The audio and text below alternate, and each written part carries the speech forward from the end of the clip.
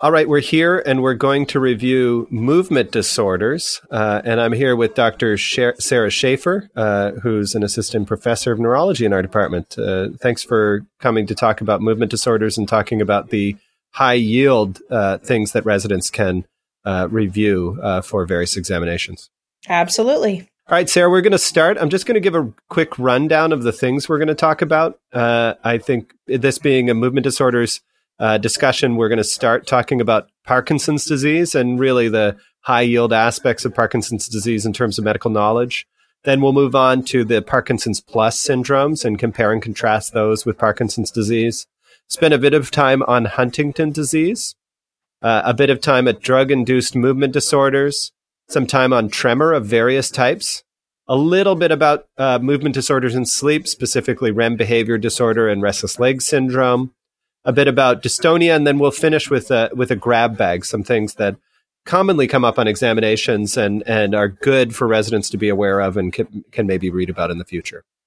So, Sarah, we're going to start with Parkinson's disease. Can you outline your clinical approach, your overall approach to defining the clinical features of Parkinson's disease? Sure. So, coming back to Parkinsonism, which can be found in Parkinson's disease and other things that can cause Parkinsonism, that's basically defined by the presence of three things. Bradykinesia, which is a slowness or smallness of movements, and that's tested in a number of ways that I can go over. Rigidity, which is an increase in tone that is different from spasticity. Spasticity is upper motor neuron in etiology, and when you move the limb at a higher velocity, it tends to catch, as opposed to rigidity that is a more smoothly increased tone, not depending so much on the velocity of the movement. And then the third thing is rest tremor. So not just tremor, but a tremor when the body part is relaxed, and we often see that in the hands, but it can also be present in the legs and in the jaw, and usually starts, all of these symptoms usually start more on one side than the other in just regular Parkinson's disease. And so when I see a patient, I look at all of the different things on the exam that denote bradykinesia. So that's actually a lot of things, both formally tested and not formally tested. You are looking at their facial expression, if they have a masked face or hypomimia, if they have hypophonia, which is a decrease in focal volume, if they're not swinging their arms very well when they walk, if they're taking small steps when they walk, that's all bradykinesia or slowness or smallness of movements. And then formally, we test it by having them do repetitive movements, such as tapping their fingers or tapping their toes, to look for not just slowness and smallness of the movements, but actually a decrement over time. So they may start big and fast, and then over time get smaller and slower if you have them do it enough times. And generally, we have them do each repetitive movement at least 10 times. And so you don't have to have all of these in order to have a diagnosis of Parkinson's disease. There are plenty of patients who don't have a rest tremor, for example, and that doesn't mean they don't have Parkinson's disease, but you're looking at all of these in order to determine if there's some Parkinsonism present. And just to highlight a couple of things that often come up and learners really have to know how to emphasize. The difference between rigidity and spasticity is about the velocity that you passively move the limbs, as you said. So rigidity is velocity independent. Spasticity is usually velocity dependent, and there's a catch. And I would say rigidity is a extrapyramidal problem, and spasticity is a pyramidal problem. It's an upper motor neuron problem. And the second thing, and I think this is really important and does come up on examinations, classic idiopathic Parkinson's disease should be asymmetric, right? Yeah, classically it is asymmetric. And, sometimes patients do come to us, especially if they have akinetic rigid Parkinson's disease, meaning that they have a lot of slowness and stiffness without a lot of rest tremor.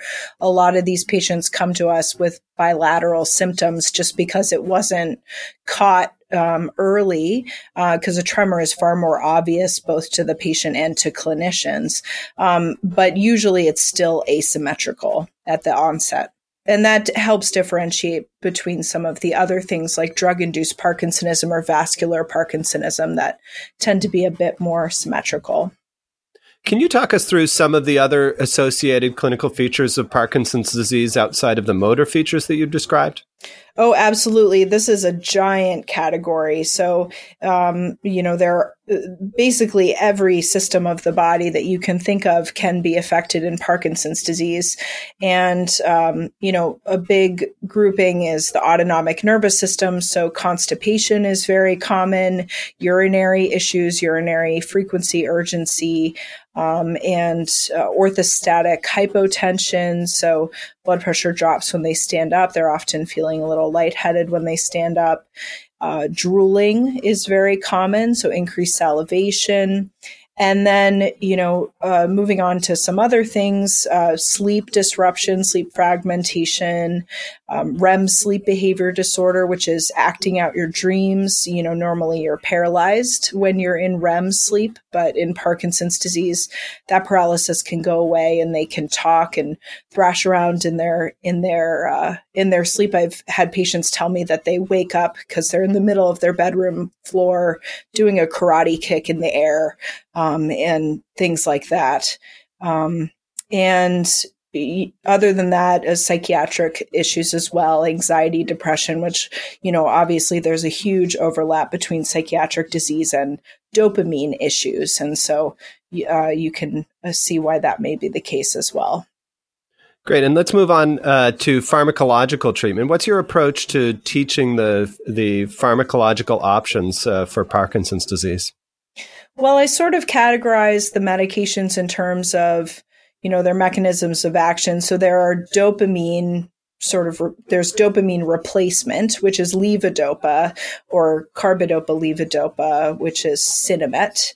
And so levodopa is the dopamine replacement, and carbidopa has been added so that it decreases the amount that the levodopa is broken down in the periphery before it gets to the brain. Basically, when levodopa first came out, they were giving patients just levodopa.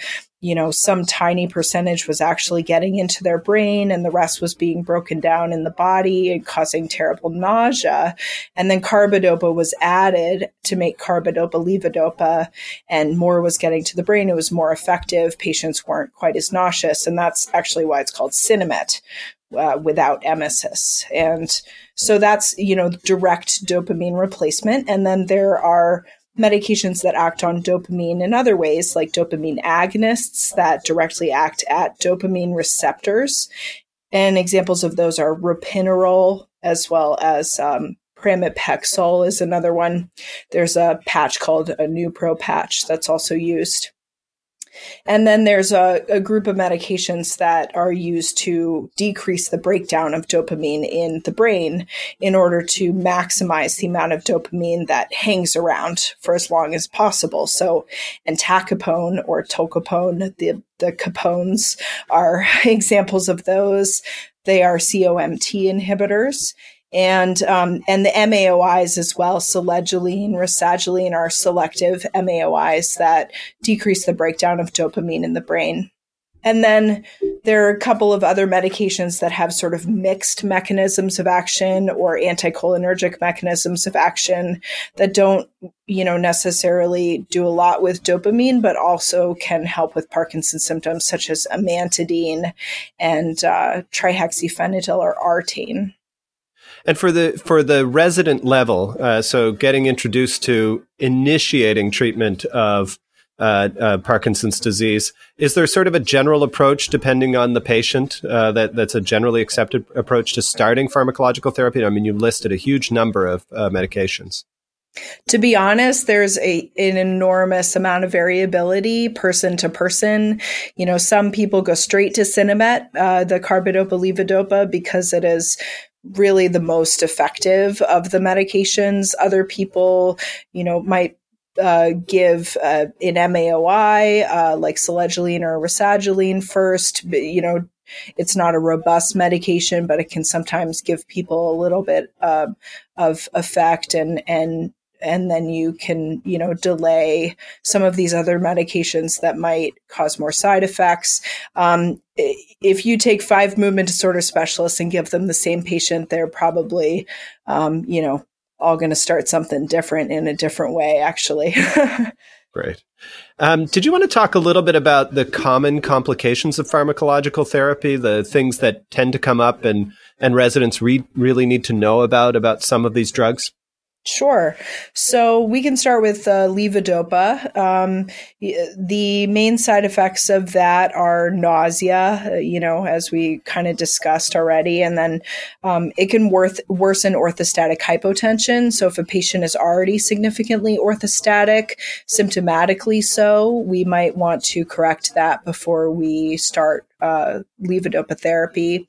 And then at higher doses or in patients who are particularly at risk because of emerging dementia or other things, or increased age, it can cause confusion, hallucinations, those types of things. The dopamine agonists have a really strange set of side effects that you have to ask patients about at every visit. They can cause impulsive and compulsive behaviors. So patients can start, gambling away all their savings or overeating or having compulsive sexual activity or other things that, they may not necessarily associate with the medication. And therefore, it's really important to ask the patient about it every visit.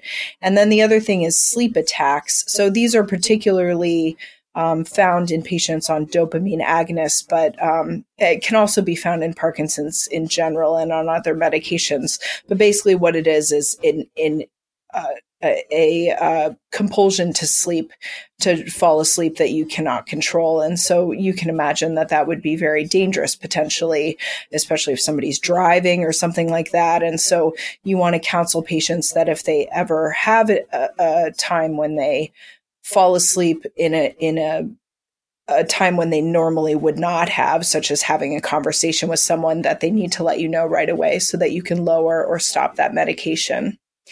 And then, the only other thing that I would mention, the anticholinergics have anticholinergic side effects. So confusion, dry mouth, urinary retention, all that stuff.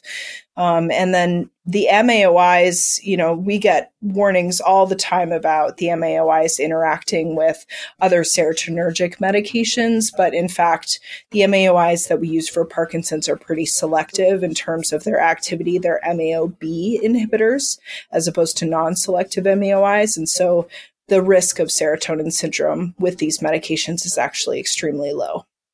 Yeah, so I guess the monoamines include serotonin and dopamine, right? Right.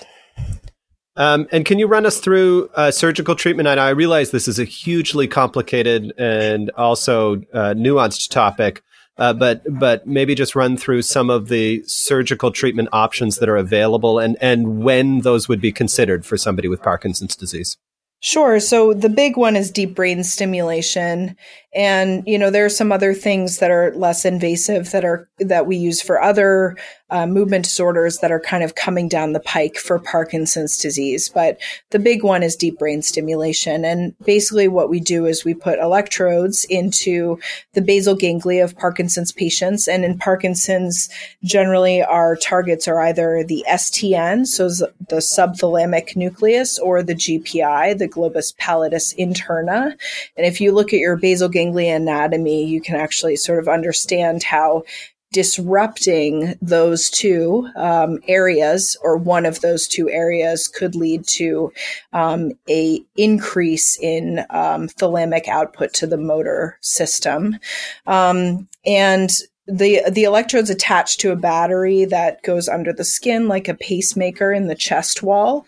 And we use all kinds of parameters to change voltage and things like that in order to impact the contralateral symptoms in these patients.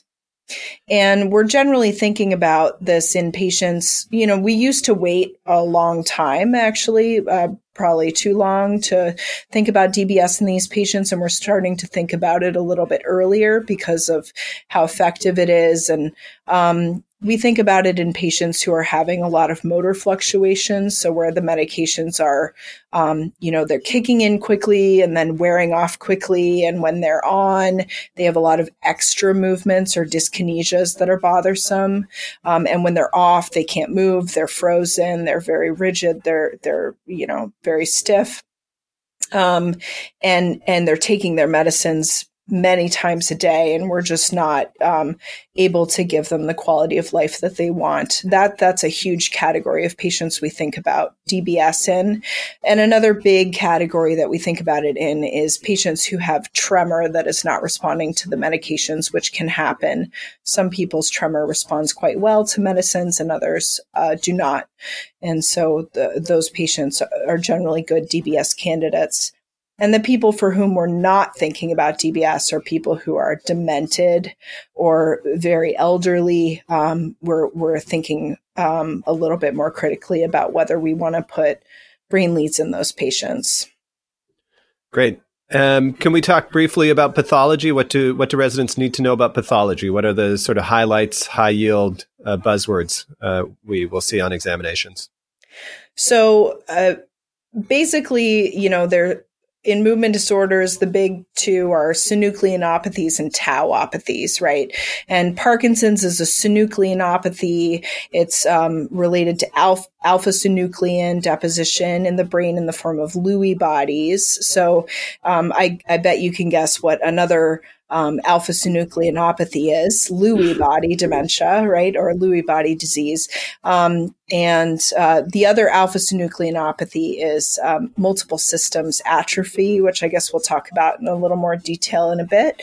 And then there are tauopathies, which are frontotemporal dementia is a tauopathy, which is not strictly a movement disorders issue, but it is in fact a tauopathy. And then progressive supranuclear palsy, or PSP, is as well as corticobasal syndrome or corticobasal degeneration. And so Lewy bodies, just for the residents who are listening, are small eosinophilic spherical cytoplasmic inclusions. So they look pinkish on an H&E stain. So if people are looking at a pathological specimen and they see neurons with these pinkish spherical, they almost look like they have a little bit of a halo around them. And then sometimes you'll see them with alpha-synuclein stain. So there's a immunohistochemical stain that you can see, and they look dark on that. But they're in the cytoplasm. They're almost perfectly round, and they're a little spherical, which makes them look like they have a halo around them. And in Parkinson's, I guess we see them in a few different places: the brainstem, the substantia nigra in the brainstem, and then also in some of the basal ganglia. And you can also see them in hippocampal neurons, and that's, I guess, what produces dementia with Lewy bodies. And briefly, what are some common genetic syndromes associated with Parkinson's disease that residents need to know about? Well, there aren't genes that are, completely penetrant in Parkinson's that we've been able to identify the way that we have in Huntington's and things like that. But there are a few genes that increase the likelihood of developing Parkinson's, and that can cause familial Parkinson's disease. So LRRK2, LRRK2 is one of those genes. GBA, which actually a homozygous mutation for GBA causes Gaucher's disease, but a heterozygous mutation for GBA can increase the risk of Parkinson's disease. And then there's a PARK gene, PARK. I'm sure that's going to, pretty easy to remember that that's related to Parkinson's and can cause young onset Parkinson's. And, there are innumerable other ones that have been identified that increase the risk as well. All right, we'll move on to Parkinson's plus syndromes, and I see this as a quick snapper. How do you organize your thoughts so that residents can learn about the Parkinson's plus syndromes quickly?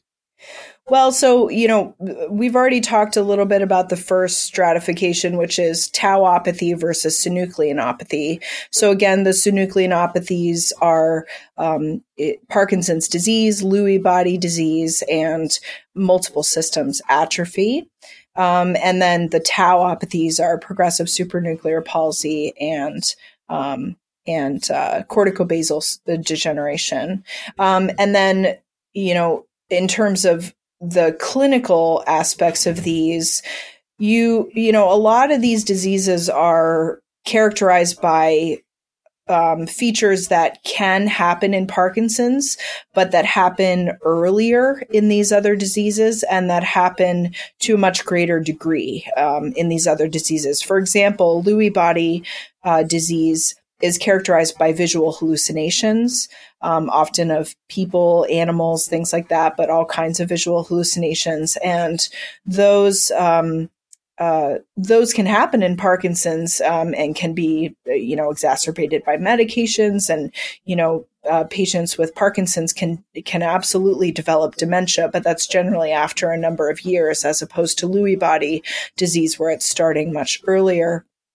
Lewy body also has some other features, such as fluctuations in a level of alertness. So they can have decreases in level of alertness lasting, anywhere from minutes to hours to days, really, that can mimic seizures or strokes even. And they're also classically very sensitive to neuroleptic medications, so they become extraordinarily Parkinsonian when they're given a little bit of antipsychotic dopamine blockade, which they're given, which they may be given, because they're having hallucinations and paranoia. So that can be a good clue for Lewy body. And then, for multiple systems atrophy, if you see Parkinsonism plus cerebellar features, plus dysmetria, ataxia, you're definitely thinking about multiple systems atrophy, and those things are not really seen in idiopathic Parkinson's disease. But the other thing that MSA often has is profound autonomic instability. So orthostatic hypotension, which you can see in Parkinson's, but to the point of syncope or pre-syncope, huge fluctuations in blood pressure, such that when they're lying down, they're in the 240s, and when they're standing up, they're in the 80s systolic, as well as, urinary retention to the point of needing a catheterization, or constipation that is, causing significant problems. So these types of very profound and very early autonomic dysfunctions. And when you talk about PSP, or progressive supranuclear palsy, the feature that can overlap with Parkinson's is falls and retropulsion. So meaning that the patient sort of spontaneously lists backwards and will fall. And this is something that we see later in Parkinson's, but generally falls are not something that's happening in the first couple years of a Parkinson's disease manifestation, whereas in PSP, it happens much earlier. And they have eye movement abnormalities as well. The supranuclear aspect of progressive supranuclear palsy is that it's above the level of the cranial nuclei. And so cranial nerves 3, 4, and 6 work. And if you do oculocephalics early on these patients, they're normal. But when they're voluntarily trying to make a saccade, particularly in the vertical direction, they have a great deal of difficulty. And that's because the issue is above the level of the cranial nerves in the midbrain area.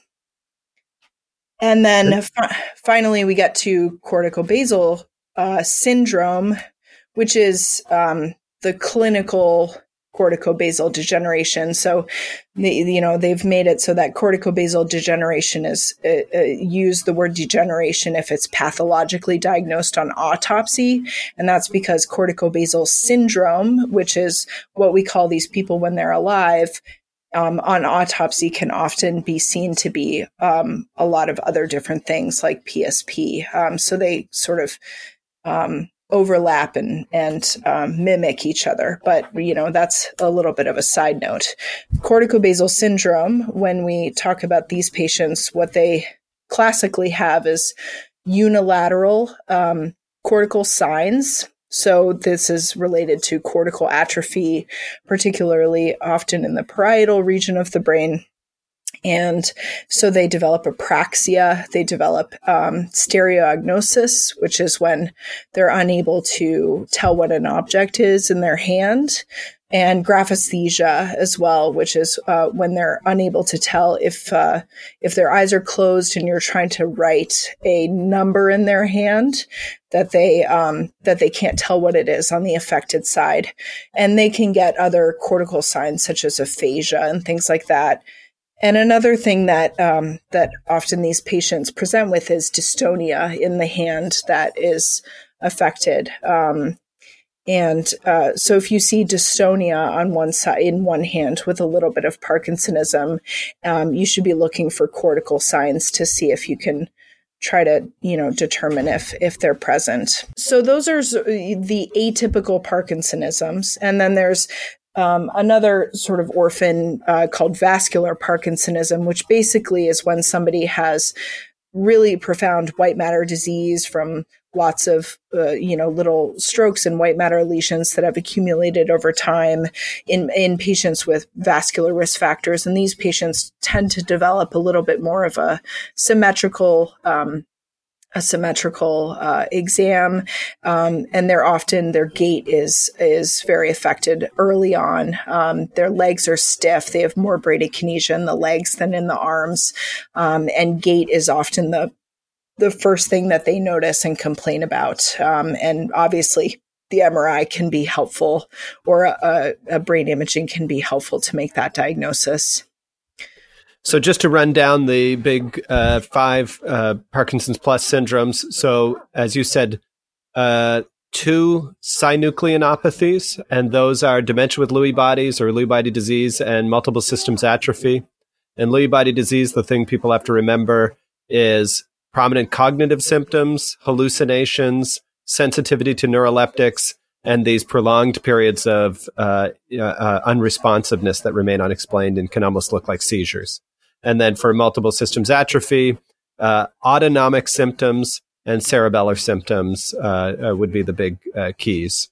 Yep. And then there are 2 tauopathies, and those are cortical basal syndrome and progressive supranuclear palsy. And again, to review, cortical basal syndrome, really unilateral, asymmetric, and you can have prominent strange motor features like dystonia, stimulus-sensitive myoclonus, and then sensory, sort of higher level sensory things like stereognosis, graphesthesia, those sorts of things. And then PSP, as you said, early falls, axial rigidity, eye movement abnormalities, cognitive impairment. Would that be a reasonable summary? Yep, definitely. And then if you look at the imaging of all of these things and you think about what they're actually presenting with, the imaging generally makes quite a bit of sense. So for corticobasal syndrome, for example, the imaging often shows unilateral cortical atrophy, obviously on the contralateral side of the symptoms that you're seeing on the exam. And that's what you would expect based on the cortical symptoms that you're finding in those patients.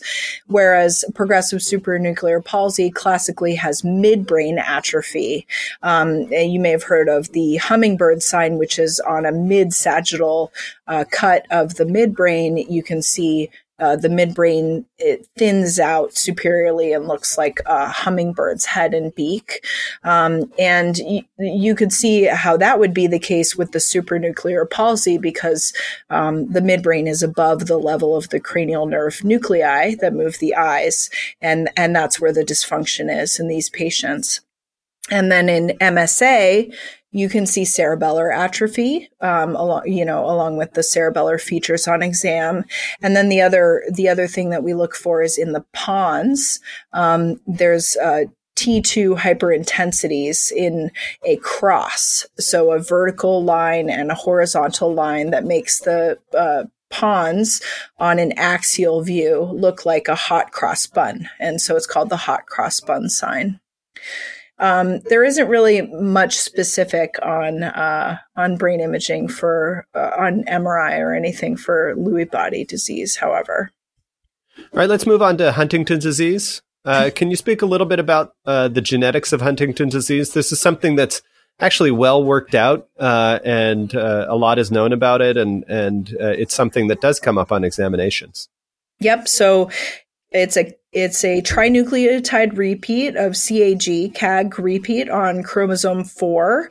Because it's a trinucleotide repeat disorder, the genetics are demonstrate anticipation. So with subsequent generations, the manifestations are generally at a younger age based on, in part, the number of trinucleotide repeats that patient has. And it's an autosomal dominant pattern of inheritance. And the gene is Huntington gene, I think? Yes, Huntington, TIN at the end. That makes the Huntington protein. And so when with the abnormal gene, it makes a mutant Huntington protein. All right. Tell us about the motor and non-motor features of Huntington's disease. Some of us know about chorea, but there are other things I guess we need to know about. Oh, absolutely. So chorea is, the most common thing that people think of with Huntington's disease, which is sort of a writhing, flowing movement that goes through the body. Huntington's patients can also have quite a bit of Parkinsonism, especially late in disease, or the patients that have very high numbers of trinucleotide repeats and develop the disease when they're very young, like in their teens, tend to have more Parkinsonism as part of it. Along with the chorea is something called motor impersistence, which is you could think of it as like negative chorea. It's basically like a pathological relaxation, and then compensating back. So we see that we test this in a couple of different ways in the office. We test tongue protrusion impersistence, which is when we ask the patient to stick their tongue out and hold it out for at least 10 seconds. And these patients will retract their tongue back into their mouth because the tongue is relaxing and unable to maintain that outward position. And then the other thing we often do is have them grip our hands or grip our fingers, and we feel for a relaxation of the hand. And that's called a milkmaid's grip. So those are some of the motor features. And then in terms of non-motor features, there is, a huge cognitive component to Huntington's disease. So they have progressive dementia. And then there's often a very significant psychiatric component that can range all the way from depression or anxiety, all the way up to frank psychosis, hallucinations, aggression, and those types of things. What are the characteristics findings on neuroimaging? So the classic characteristic finding is caudate atrophy, and you'll see bilateral caudate atrophy. So if you look at the head of the caudate on an axial view, the head of the caudate goes right up against the anterior horns of the lateral ventricles. And so as the caudate atrophies, the lateral ventricles start to bow out in that area. And in addition to those features, we also see sort of a general atrophying of the cortex as the dementia develops. I had learned the term boxcar ventricles. I know that's something you hadn't used, but basically the ventricles are rectangular in shape because the contour is lost after the head of the caudate atrophies. Right. And then what options do we have for treatment of people with Huntington's disease? So right now we're basically treating symptomatically. So that often involves psychiatric medications. In terms of treating the chorea, there are a couple of things that we use for dopamine blockade. So, going back to Parkinson's, which is a relative dopamine deficiency, the hallmark of Parkinson's disease is hypokinesis. So patients are slow, they're not moving as much, and we give them dopamine back.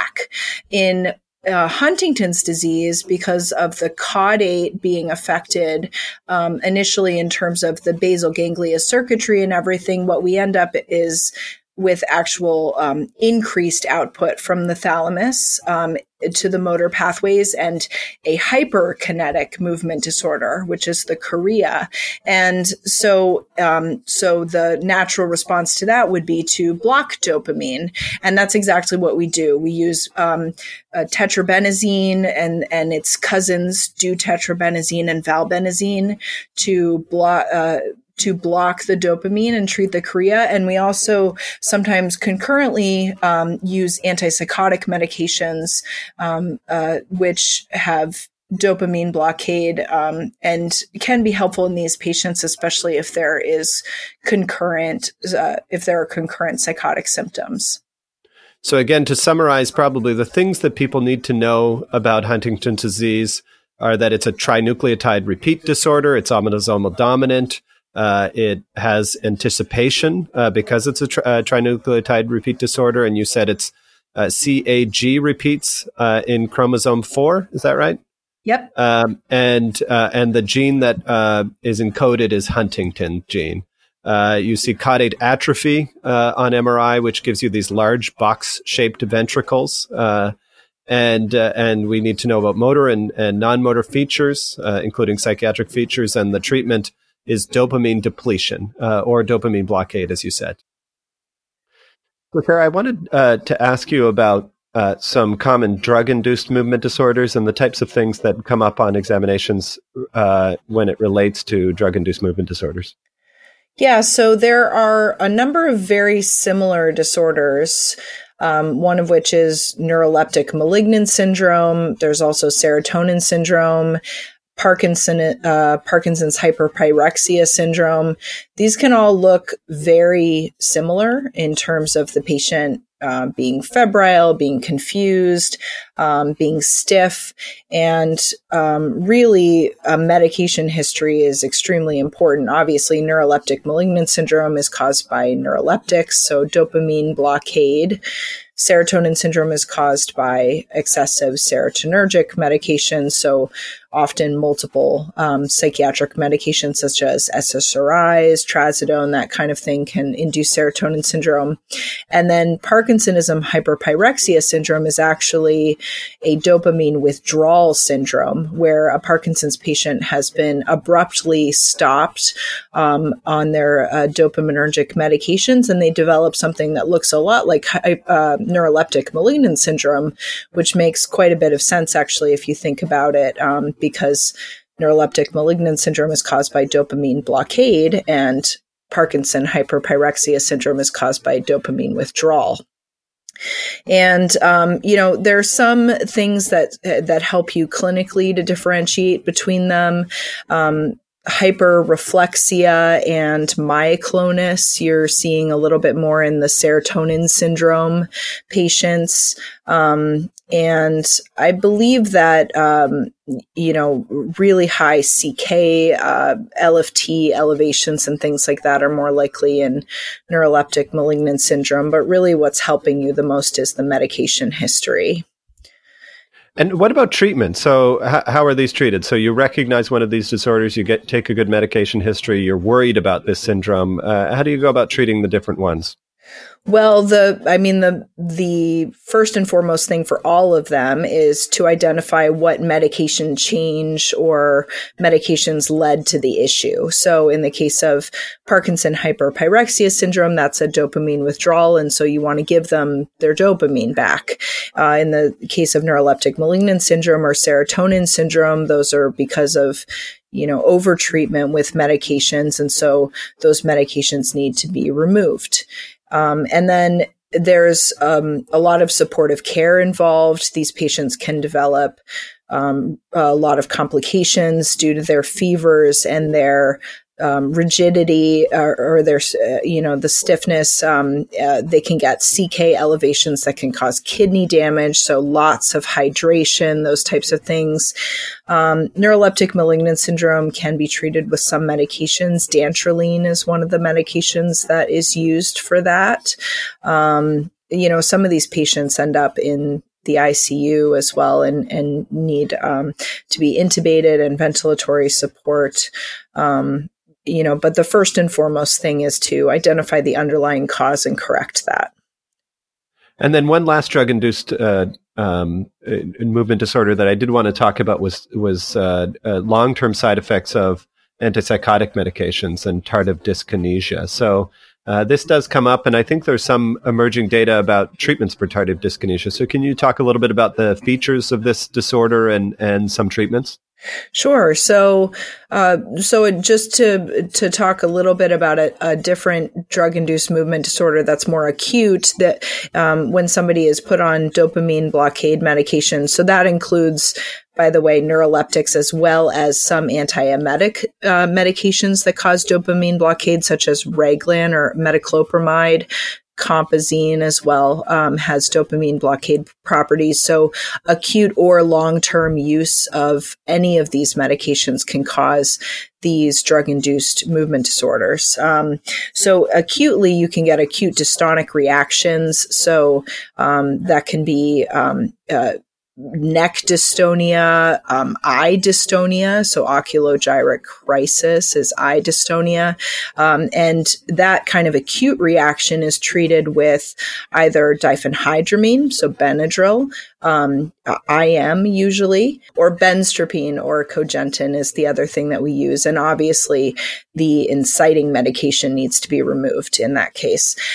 Long term, when these patients have been on these medications for months or years, they can develop tardive dyskinesia, which usually starts in the mouth, with tongue movements, lip smacking, things like that, but can also involve the rest of the body and appear sort of like a restlessness.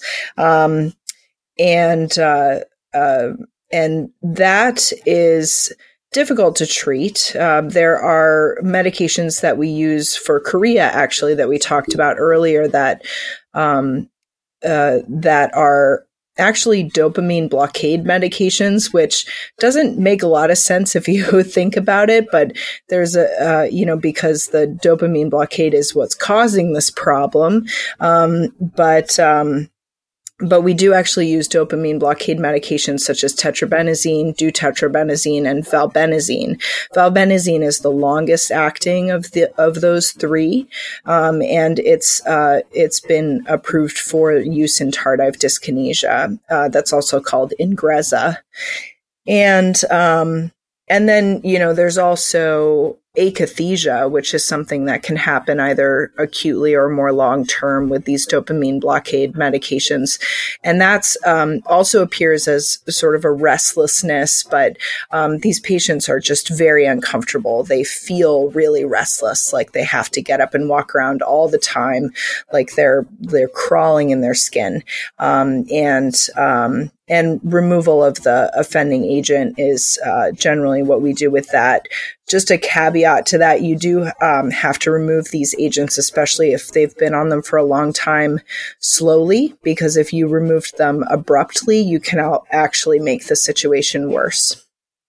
All right. So I just wanted to summarize, Sarah, what you told us about drug-induced movement disorders. And I think we talked about three different categories. We talked about the more severe critical illness movement disorders, and you mentioned serotonin syndrome, which is overdose of serotonergic agents, neuroleptic malignant syndrome, and then Parkinson's hyperpyrexia, which you said is related to basically missing doses of Parkinson's medications. And you mentioned the biggest way to distinguish serotonin from the other two is hyperreflexia and clonus. Those tend to be helpful, but that eventually it's a question of taking a good history. And myoclonus. Then moving on. Oh, and myoclonus. Good point. Clonus and myoclonus. Then next we talked a little bit about acute dystonic reactions, including oculogyrate crisis, which can be related to dopamine blocking agents, antiemetics or neuroleptics. And those are treated with benztropine,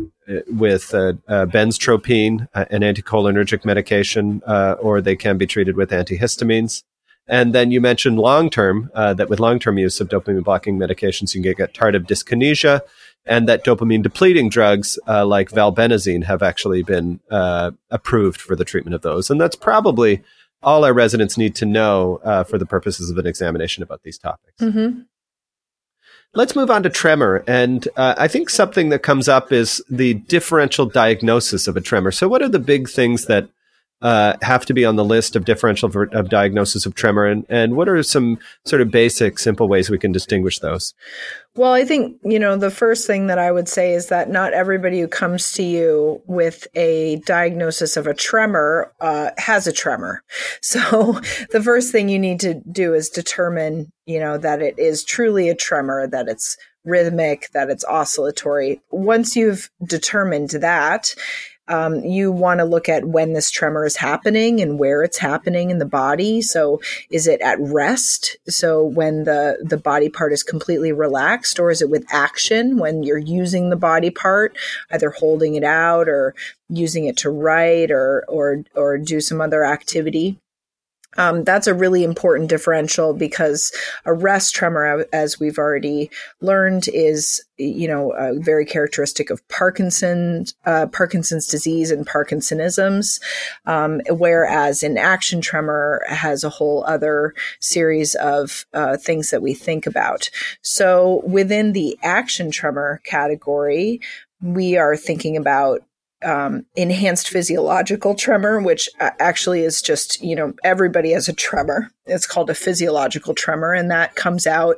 I'm sure a lot of people have experienced, public speaking or doing something that makes them very nervous, or having way too much caffeine and having a tremor come out in their voice and in their hands. That's an enhanced physiological tremor.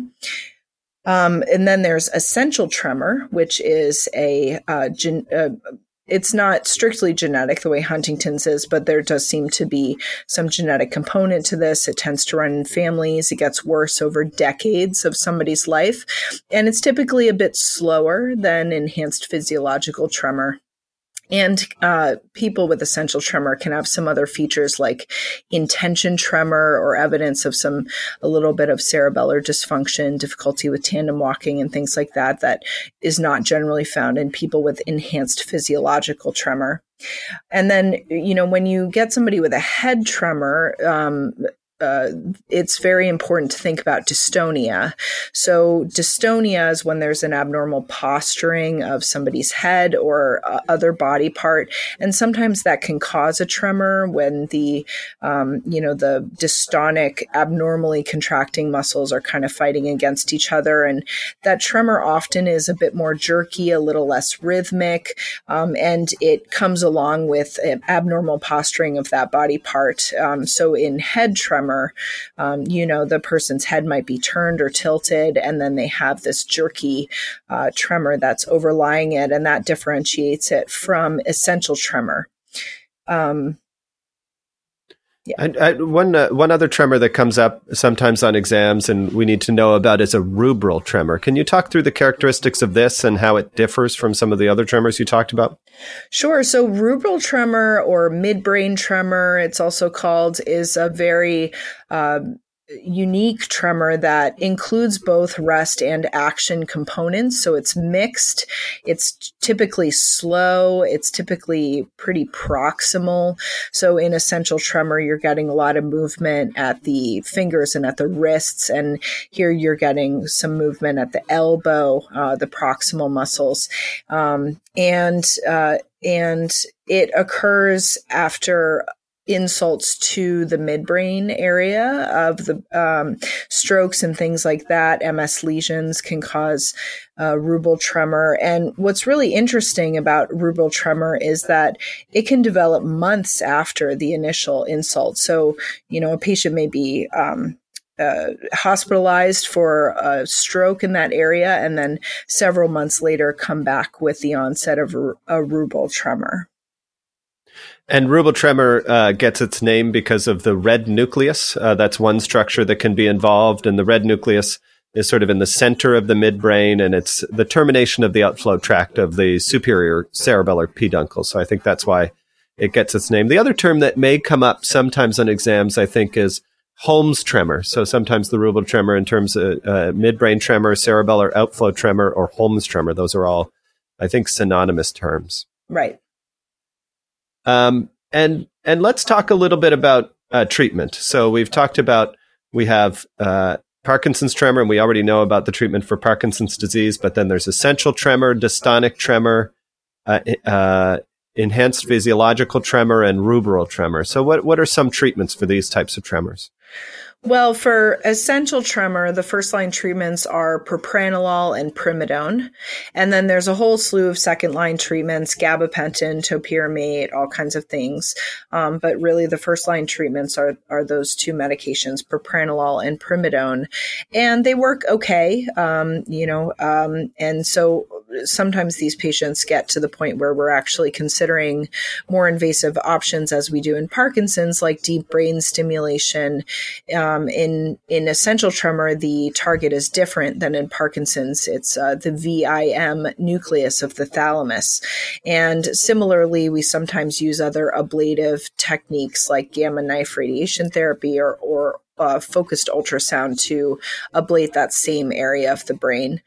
Enhanced physiological tremor, often does not require treatment. It's not often debilitating enough to require treatment, but sometimes we do use propranolol for it. And of course, looking at whatever inciting things may be, causing the problem, excessive caffeine, things like that, and controlling those. Dystonia in general is very well treated with Botox or botulinum toxin injections. Often we use that first if we see an element of dystonia with a tremor. And there are other medications for dystonia like muscle relaxants, and anticholinergic medications, but botulinum toxin is generally first line. Rubral tremor is very difficult to treat. We sort of throw whatever we can at that tremor. Sinemet or carbidopa-levodopa is actually something that we often start with and try to use. But all of the other medications that I've mentioned for all the other tremors, including botulinum toxin, are sometimes utilized in those patients. I always remember the mnemonic for treatment of essential tremor is the two Ps. Primidone and propranolol. And then for pharmacological treatment of dystonia, somebody taught me the ABCs, and I think that was anticholinergics, I think the baclofen, and then clonazepam, but which all fall into similar categories. So those were some mnemonics that I learned for those. Yeah, I mean, muscle relaxants and benzodiazepines are both just GABAergic. So you're basically just trying to inhibit the system. Great. All right, let's move on. And briefly, can you talk about REM behavior disorder? This can occur in association with Parkinson's disease and other synucleinopathies, but also can occur in isolation. Can you talk a little bit about what residents need to know, the real clinical pearls they need to know about REM behavior disorder? Yeah, so REM sleep behavior disorder is when somebody is not paralyzed during REM sleep. So generally, in normal REM sleep, you are essentially paralyzed. During EEG studies, they'll put a chin electrode, a chin EMG electrode that helps determine when somebody's in REM sleep, because that quiets down, and that's because of the paralysis that normally happens. And in REM sleep behavior disorder, that paralysis goes away for whatever reason, and these people can thrash around, they can roll out of bed, they can do talk in their sleep, hit their bed partner, do all kinds of things, basically acting out their dreams. And if they're awoken during that time, they will report that they have been dreaming. And this can precede motor symptoms of Parkinson's or other synucleinopathies by a long time, years, decades. There have been studies that have shown that if you follow these patients for long enough, patients with REM sleep behavior disorder, there is an enormous incidence of conversion to Parkinson's or another synucleinopathy. What's really important about to know about treatment is that usually we start with melatonin that works, and it has very limited side effects. And then a second line treatment for REM sleep behavior disorder is benzodiazepines. And generally we use clonazepam because it's one of the longer acting benzodiazepines. Great. So to summarize, what people need to know about RBD is it's somebody's in REM sleep but not paralyzed, and these are often violent dreams that are acted out and can be harmful to the patient and others. It precedes Parkinson's disease in many cases, and treatment includes melatonin and clonazepam. All right, what about restless leg syndrome? This is something that a lot of people experience, and I think we need to know a little bit about the clinical features and about the treatments for restless leg syndrome. Yeah, so restless leg syndrome, it's very classic. The pattern that you see in these patients is that they, at the beginning of the disease, they feel that it's worse in the evening, at night, when they're relaxed, that it's less prominent at other times of the day, that they feel like they, a discomfort in their legs. And that can be described in lots of different ways as tingling, tension, pressure. But basically they report that they just need to get up and walk around. And when they do, the symptoms temporarily remit, but once they try to sit back down or lie back down again, the symptoms recur, and this can interrupt somebody's sleep. And as restless leg syndrome worsens, it can start involving more of the body and happen earlier and earlier in the day. And that actually relates to treatment in a lot of ways. So there are different things that we use to treat restless leg syndrome. And, the first line is actually gabapentin or Lyrica. And the reason for that is because some of the other medications that work very well for restless leg syndrome, including levodopa and dopamine agonists, they work, but then they sort of stop working. And they actually cause something called augmentation, where the restless leg syndrome gets worse over time as you're on these medications. And the higher the dose, the more likely you are to develop augmentation. So we generally don't use these medications as first line. And then third line, in somebody with very refractory restless leg syndrome, we actually sometimes use opiates. What is the role of ferritin and iron supplementation? Because that's sometimes something that comes up in restless leg syndrome. Absolutely. So that is something that you should always check in a patient with restless leg syndrome, because there is data to support the idea that iron deficiency worsens restless leg syndrome. And so if somebody is iron deficient, then we ask them to supplement iron. And our ferritin goals are generally quite a bit higher than normal, more in the 75 to 100 range for these patients, trying to get them up to that level to help their symptoms. All right. And then other behavioral issues can sometimes worsen restless legs: too much caffeine, nicotine, alcohol. Good to advise patients to avoid those sorts of things, or at least limit them to reduce the restless leg syndrome. Yes, definitely. And there are other disorders that are commonly found, like neuropathy is common in patients with restless leg syndrome and may be part of, the etiology in those patients. All right. We're getting near the end, but the next major section is dystonia. So do you have an overview of the types of things that residents need to know about dystonia for preparing for an examination? So dystonia is a huge category. There can be focal dystonias that are only in one part of the body, such as cervical dystonia, which is neck dystonia, or blepharospasm, which is dystonia of eye closure, and or they can be generalized. And generally, the ones that are generalized have some sort of genetic component to them. There are genetic dystonias that start in childhood, and that run in families, and that actually sometimes respond to deep brain stimulation. Ultimately, there are task-specific dystonias. So there's a whole slew of these that occur in relation to a repeated task. Generally, these are people who are doing something more or less professionally or all the time, like people, golfers, for example, professional singers, musicians, and so they can develop musicians' dystonia or spasmodic dysphonia, which is a dystonia of the vocal cords, or other task-specific dystonias that only come out when they're doing a specific task.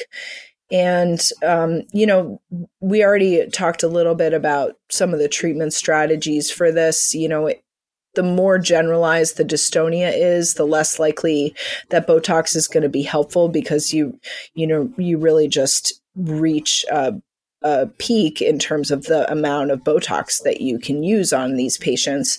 So in more generalized dystonias, we often end up using anticholinergics like trihexyphenidyl, muscle relaxants like baclofen, or benzodiazepines like clonazepam. And then for the more focal or task-specific dystonias, we often use botulinum toxin, although inciting weakness is a major barrier. So just to summarize, for generalized dystonia, we use the ABCs: anticholinergics, muscle relaxants like baclofen, and then clonazepam, a benzodiazepine. And then for focal or task-specific dystonia, botulinum toxin is an option. All right, that's great. Yeah, and I think the residents need to be aware that there are a number of DYT syndromes, which are the genetic dystonia syndromes, but obviously don't need to have those memorized. Finally, we're going to move on to just a grab bag. So these are some things that come up on examinations and don't necessarily fit into other categories. So one that sometimes people hear about is palatal myoclonus. So what does that look like? Oh, so this is a very interesting disorder that is exactly what it sounds like. It's myoclonus, which is a jerky movement of a body part of the palate. And just to give you an idea of another thing that's myoclonus, hiccups are actually myoclonus. That's diaphragmatic myoclonus. So if you think about hiccups and then think about what that movement might look like on the palate, that's what palatal myoclonus is. And it can be very annoying for patients because it can cause a clicking in the ears and disrupt their sleep. And what you really need to look at is the brainstem in these patients. In the Guillain-Molleret triangle, there is the inferior olives, and sometimes patients with olivary hypertrophy can develop palatal myoclonus, but also if there are strokes or demyelinating lesions or other lesions in that area, that can induce palatal myoclonus. And then there's a whole category of people for which we can't identify a lesion. And so that's idiopathic palatal myoclonus. Yeah, just so to summarize for residents, palatal myoclonus, if you see this on an exam, there may be a question about the triangle of Guillain-Molleret, and that's a triangle between the inferior olivary nucleus, the dentate nucleus of the cerebellum, and then the red nucleus in the brainstem. So it's a triangle between the medulla, the cerebellum, and the brainstem, and dysfunction in any part of that triangle can give you palatal myoclonus. As you said, Sarah, the causes can include strokes, demyelinating lesions, tumors, anything. And what about Wilson's disease? What do residents need to know about Wilson's disease? Well, Wilson's disease is a copper-related disorder. It's autosomal recessive, and these patients can have only liver involvement, so it affects the liver, or they can have neurological involvement as well. And the neurological involvement can manifest in a million different ways. They can have psychiatric problems, cognitive dysfunction, and they can have a huge range of movement disorders, tremor, dystonia.